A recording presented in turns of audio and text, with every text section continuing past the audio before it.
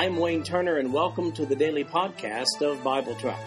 I've developed Bible Track to be both a commentary and a daily Bible reading schedule. These podcasts cover the text and commentary, which may be found at www.bibletrack.org. So, for those who have a busy schedule but do have time to listen to the Bible being read, this podcast is for you. At the end of 1 year, you will have gone completely through the Bible. As we continue our chronological reading of the Gospels, today we're looking at Luke chapter 11, beginning with verse 37 down through the end of the chapter, verse 54, and also John chapter 9, beginning with verse 1 down through verse 21 of chapter 10. This is the New King James Version of the podcast. The King James Version is also available. So, first of all, let's get our bearings with regard to where we are in Jesus' ministry. He has just dined with Mary and Martha in Bethany, which was just outside Jerusalem, in Luke chapter 10, verses 38 to 42.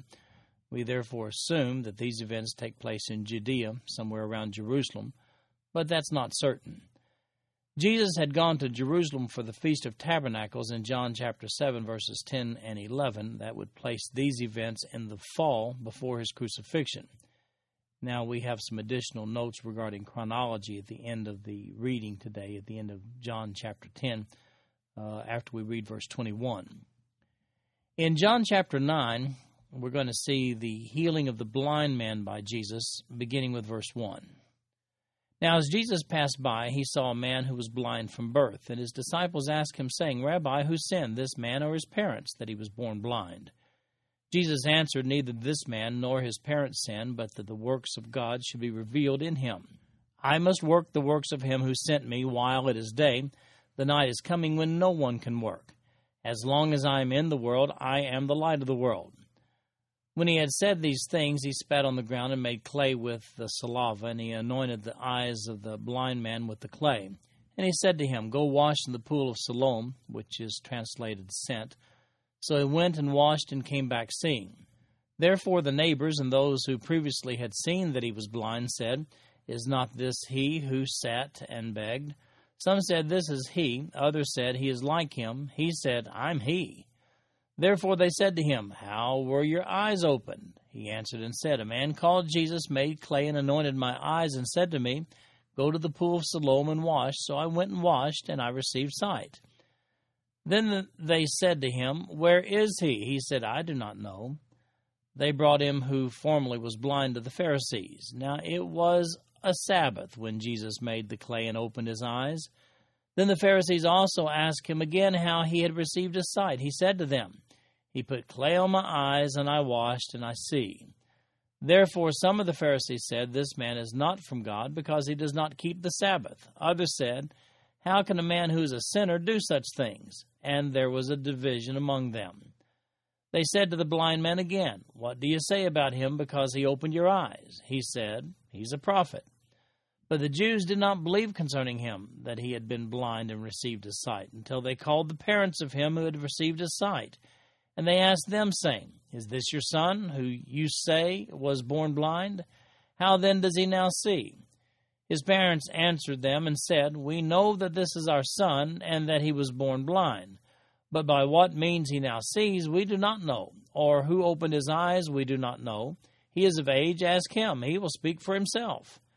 His parents said these things because they feared the Jews. For the Jews had agreed already that if anyone confessed that he was Christ, he would be put out of the synagogue. Therefore his parents said, He is of age, ask him. Now, here's perhaps my favorite story of the Gospels. Not only is the story entertaining, it also captures the essence of the big problem with the Jewish leadership of Jesus' day.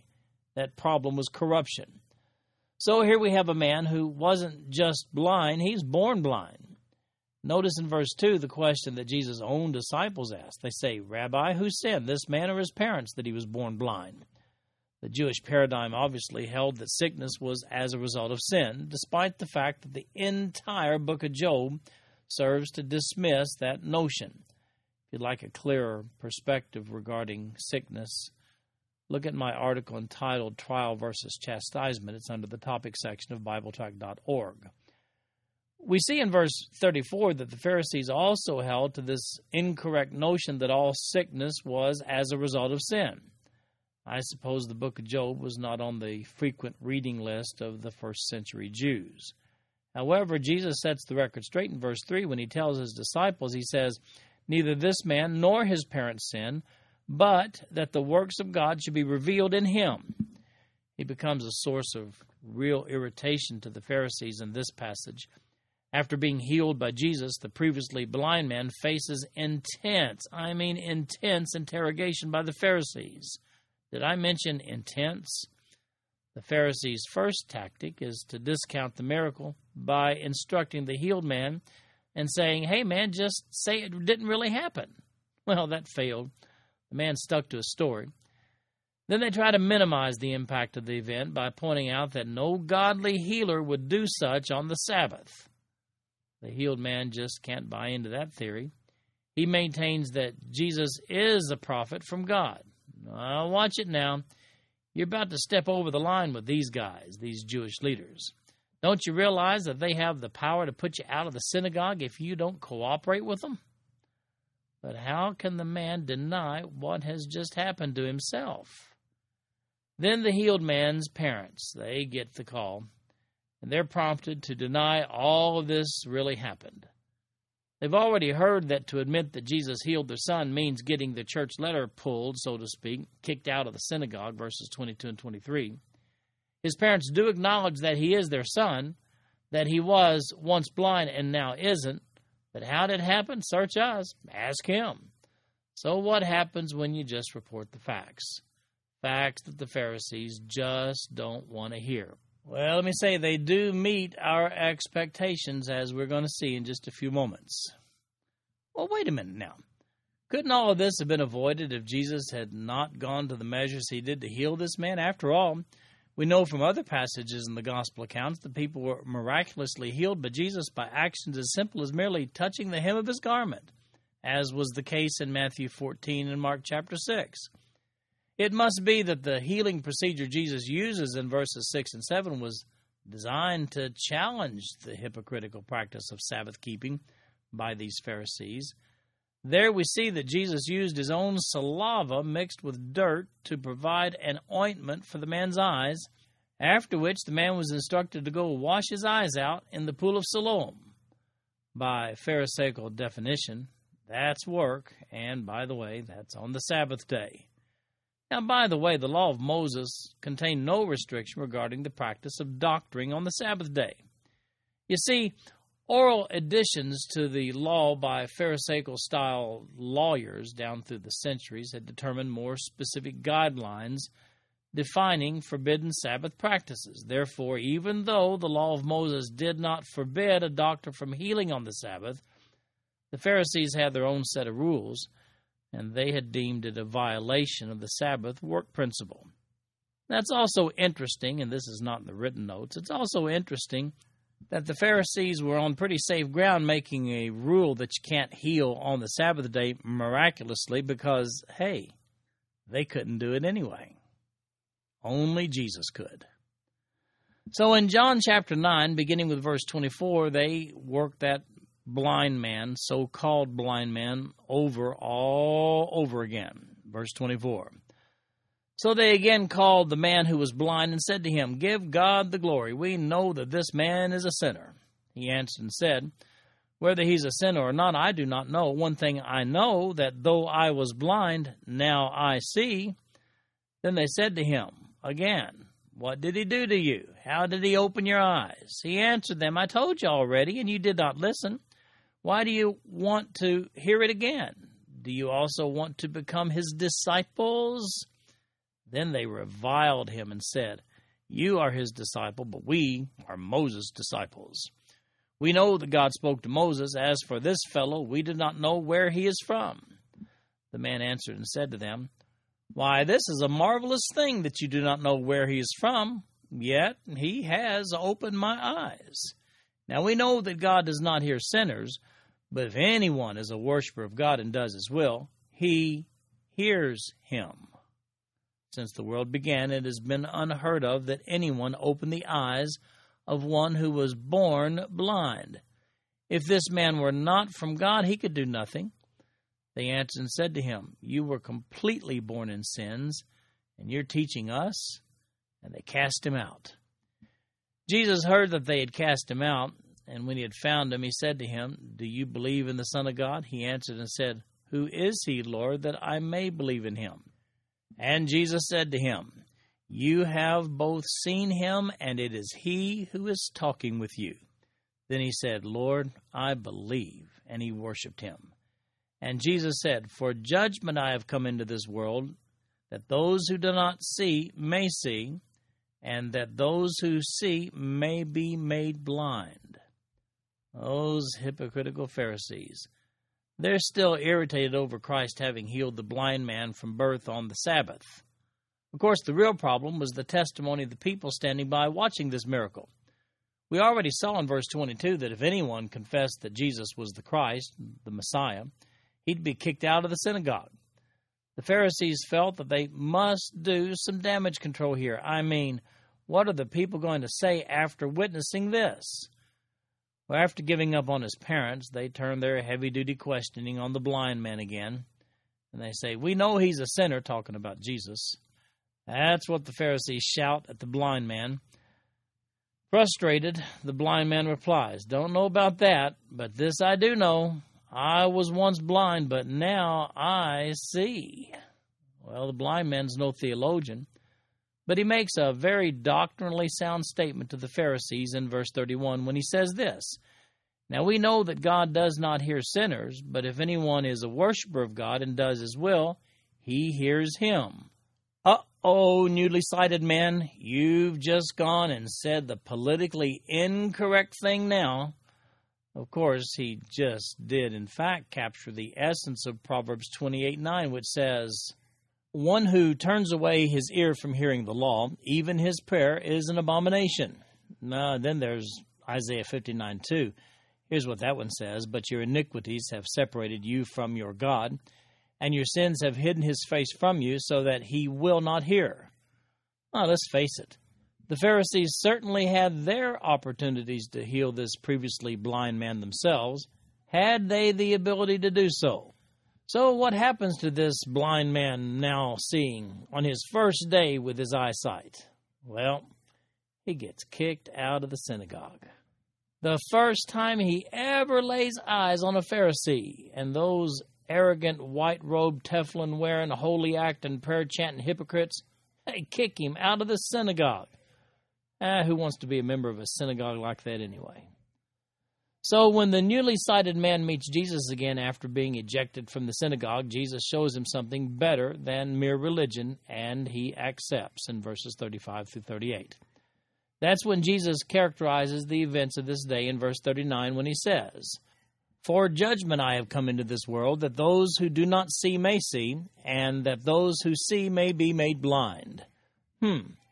Obviously, there is a spiritual lesson in that statement, and the Pharisees just can't let this opportunity to challenge Jesus pass by. So we're going to see that in just a moment.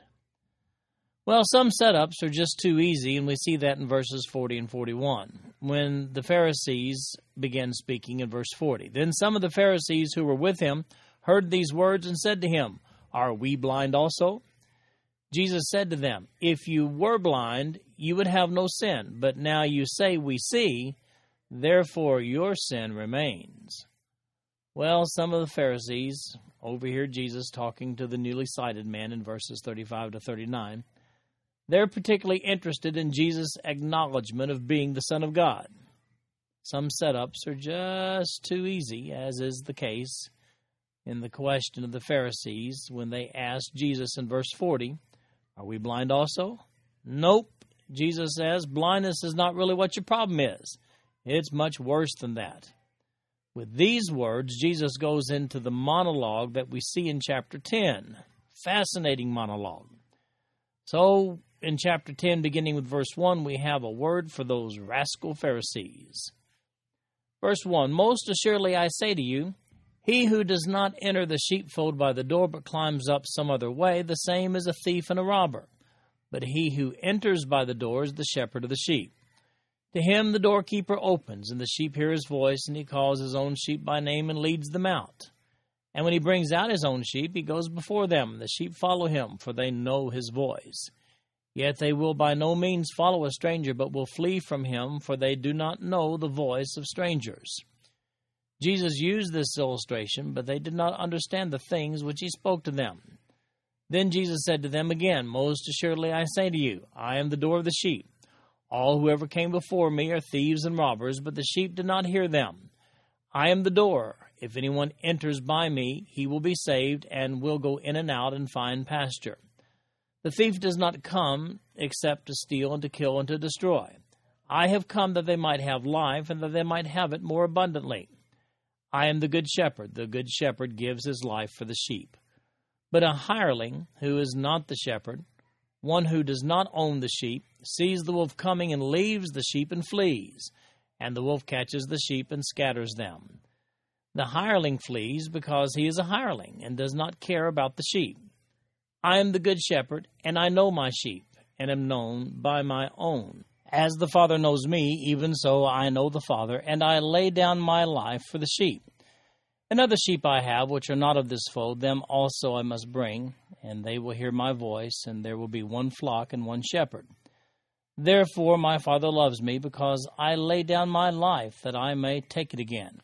No one takes it from me, but I lay it down of myself.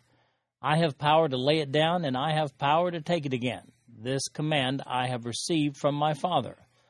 Therefore there was a division again among the Jews because of these sayings. And many of them said, He has a demon and is mad. Why do you listen to him? Others said, These are not the words of one who has a demon. Can a demon open the eyes of the blind? So what about those rascal Pharisees that kicked the blind man out of the synagogue after he was healed in chapter 9? Well, now it's their turn to go around with Jesus, the Messiah. Let's do a shepherd analogy, shall we? So this shepherd theme will hit home with these Pharisees because of the use of this term by many of the Old Testament prophets with regard to leading the people of Israel. Jesus makes a sharp comparison between a good shepherd, well, like Jesus Christ, or hired hands like the Pharisees in this very passage. Read it through and you'll realize that Christ is tagging these Pharisees as thieves and robbers. After all, how else do you explain their self-serving actions of chapter 9 after ejecting the healed blind man from the synagogue? But back to the Good Shepherd. How committed is the Good Shepherd, Jesus? Well, verses 17 and 18, they say it all. The Good Shepherd gives his life for the sheep and takes it back again. That, by the way, is a direct reference to his voluntary crucifixion and subsequent resurrection. Now, let's take a look at the characters in this analogy. The thieves and the robbers, well, those are the Pharisees. The shepherd, that's Jesus. The stranger, another reference to the Pharisees. Who's the doorkeeper? Well, I think I'm going with the Holy Spirit on this one. The door, Jesus says he's the door. The good shepherd, yeah, he says he's the good shepherd too. That's Jesus. The hireling, another reference to the Pharisees. And the other sheep that he mentions, that may be a reference to Gentiles. Now, when you read this entire passage, I'll read it again, inserting the substitutions that I've just mentioned. And here's the bottom line to this passage. If you Pharisees really were shepherds instead of hired hands, you wouldn't have kicked this innocent man out of your synagogue as you did in chapter 9, verse 34. But since you did so, you just demonstrated that you're really just a bunch of thieves and robbers. Even though he speaks using this analogy, do you think these Pharisees got the message? Oh, I think so. Look at verses 19 to 21. Yeah, they understood. Now, let's look at some of the finer points of this parable, shall we? First of all, notice verse 5. It says, Yet they will by no means follow a stranger, but will flee from him, for they do not know the voice of strangers. There's a Greek double negative there, ume, and that adds strength. It's similar to our southern slang, wouldn't we say, there just ain't no way. There ain't no way they're going to follow a stranger. In verses 11 to 18, Jesus makes it clear that he'll be giving his life for the sheep. That's what a dedicated shepherd does, unlike the Pharisees who've just booted a man out of the synagogue. Notice the division among the Jews as a result of Jesus' words here. All of these were religious people, but some of them allowed their religion to get in the way of an authentic relationship with God. So here's the question. Since this parable was given in response to the Jews' question of John chapter 9, verse 40, how universal are the statements of this parable? In other words, are the thieves, robbers, and hirelings only a reference to the Pharisees in Jesus' day? Well, here's what I say. If the shoe fits, wear it. Generally speaking, professional religionists should take this parable to heart. If form is more important than meeting people's spiritual needs to you, then you put that shoe on. If you're absorbed in man-made traditions to which you have attached the same weight as Scripture, then you put the shoe on too. Let's face it, there are many practical Pharisees in fundamental churches today. Now let's have a note about chronology. We see that Jesus had gone to Jerusalem for the Feast of Tabernacles in John chapter 7, verses 10 and 11. There's no indication that Jesus had actually left Judea between then and this occasion. The Feast of Tabernacles takes place each year in the 7th month, which is Tishri, of the Jewish calendar. That places it in the September-October time frame in the fall season of the year. The chapter divisions in the Bible were added in 1205 by a guy named Stephen Langton. He was a professor in Paris, and he later became Archbishop of Canterbury. He's the one who put these chapter divisions into a Vulgate edition of the Bible. Later on, it was Robert Stephanus, a Parisian book printer, who took over the verse divisions already indicated in the Hebrew Bible and assigned numbers to each of them within the chapter divisions already assigned by Stephen Langton. While riding on horseback from Paris to Lyons, he affixed his own verse divisions to the New Testament, and he numbered them within the Langton chapter divisions. Prior to that time, when folks looked at Old and New Testament manuscripts, there were no divisions, just one continuous long epistle from beginning to end. Now, that being said, there seems to be a break in time between the occasions covered in John 9:1 down through chapter 10, verse 21, and then, as I mentioned, a break between 21 and 22. Verse 22 says, "Now it was the Feast of Dedication in Jerusalem, and it was winter." Now, that Feast of Dedication is now known as Hanukkah. It was established as a memorial to the purification and rededication of the temple by Judas Maccabeus on Kislev, which is December 25th, 165 B.C. So there can be no question, therefore, that we're now in verse 22 in the 25th day of the 9th month, Kislev, and that's when this 8-day festival began each year. So, plainly stated, there seems to be a 2-month lapse in time between John chapter 10, verse 21 and verse 22, even though when reading this passage, it appears that perhaps we're looking at one contiguous event. So it's for that reason that in between John chapter 10, verse 21 and John chapter 10, verse 22, we've placed an entire section of Luke from Luke chapter 10, verse 37 to verse 54. And by the way, in another day's reading, we'll go into Luke 12 and all the way to Luke chapter 13, verse 21 before we get back to John chapter 10, verse 22. This chronological order is preferred because of the fig tree parable found in Luke chapter 13, verses 1 through 9. That would place the event found there between the 7th and 9th months of the year. So you see, it's before John chapter 10, verse 22. But Luke chapter 10, verse 37 through chapter 13, verse 21 seem to be chronologically contiguous.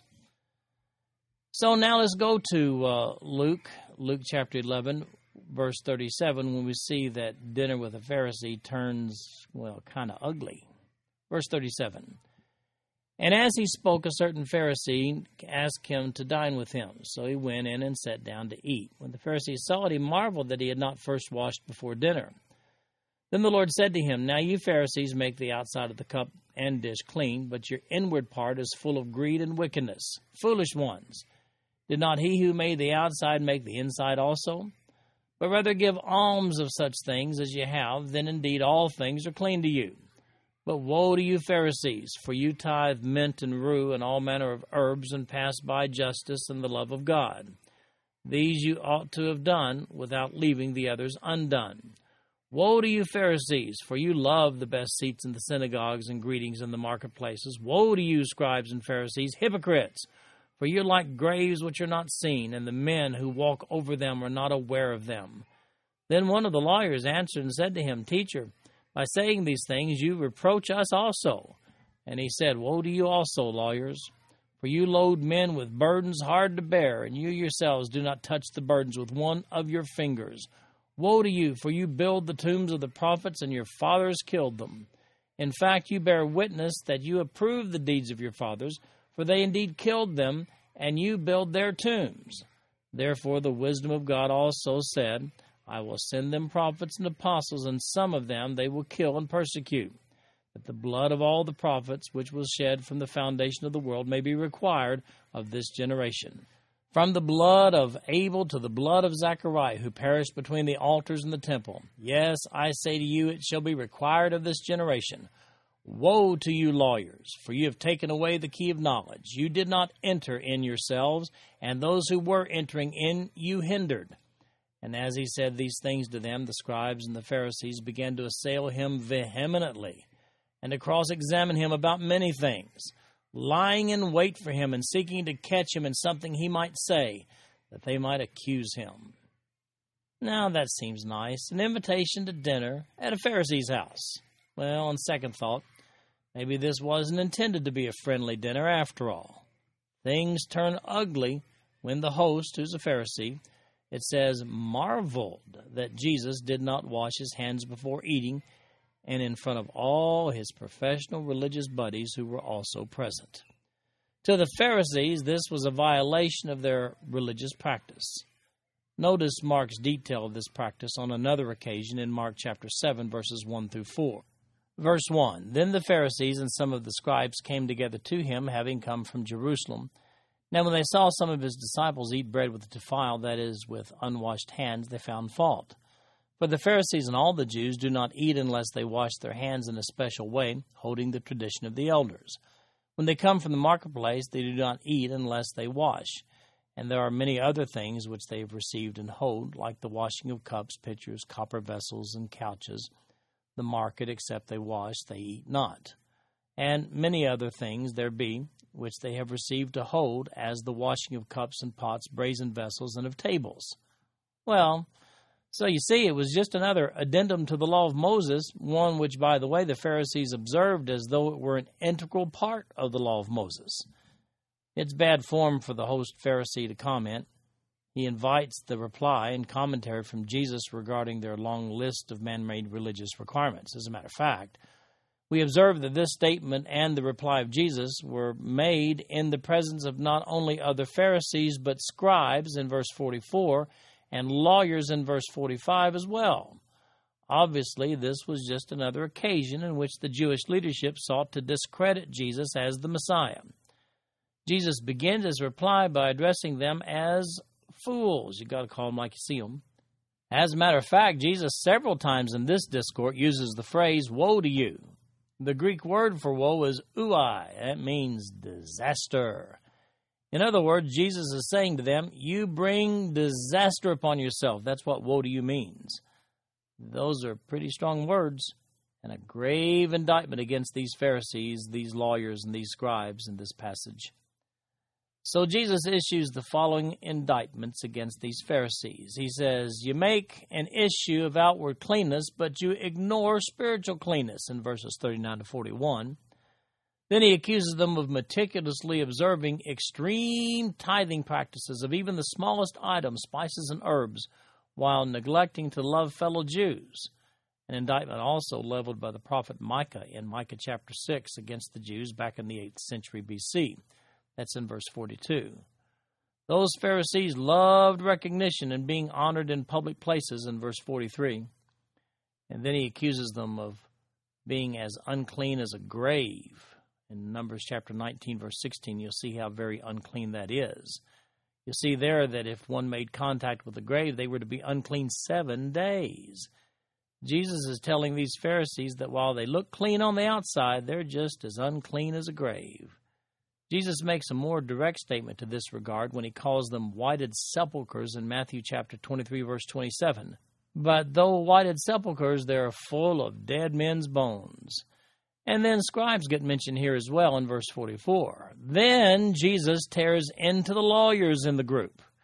He says their interpretation of the law of Moses created difficult burdens upon other people, but their expertise in finding loopholes in the law, well, that allowed them to circumvent the very same burdens in verse 46. Those lawyers, they honor the prophets of the Old Testament, but lawyers like them were actually responsible for the deaths of those very same prophets, he says in verses 47 to 51.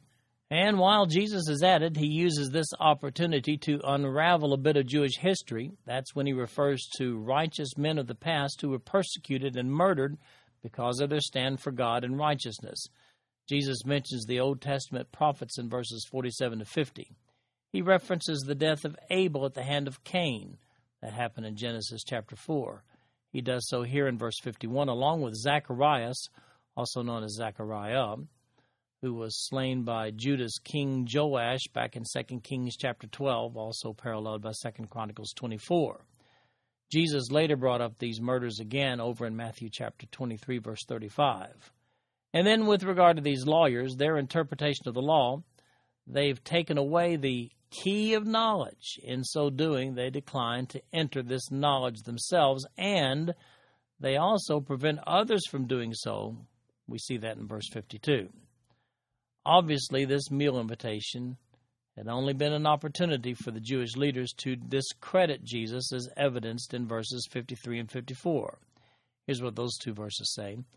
And as he said these things to them, the scribes and the Pharisees began to assail him vehemently and to cross-examine him about many things, lying in wait for him and seeking to catch him in something he might say, that they might accuse him. Now, carefully note what brought on this pointed criticism by Jesus. What it was giving the weight of God's law to extra scriptural practices, things you just can't find in Scripture. I can't help but think of all the extra scriptural practices that exist in churches this very day. Practices that are treated with the same level of importance as scriptural standards for godly Christian living. What would Jesus say about that? Now listen, if it was wrong for the Pharisees back in the first century, well, then it's still wrong today. This concludes our podcast for today. I'm Wayne Turner, and if you'd like to read along with our commentary online, go to www.bibletrack.org. Thank you for listening in today. The background music for these podcasts is an original composition written by the music director of Fayette Bible Church, Paul Walker.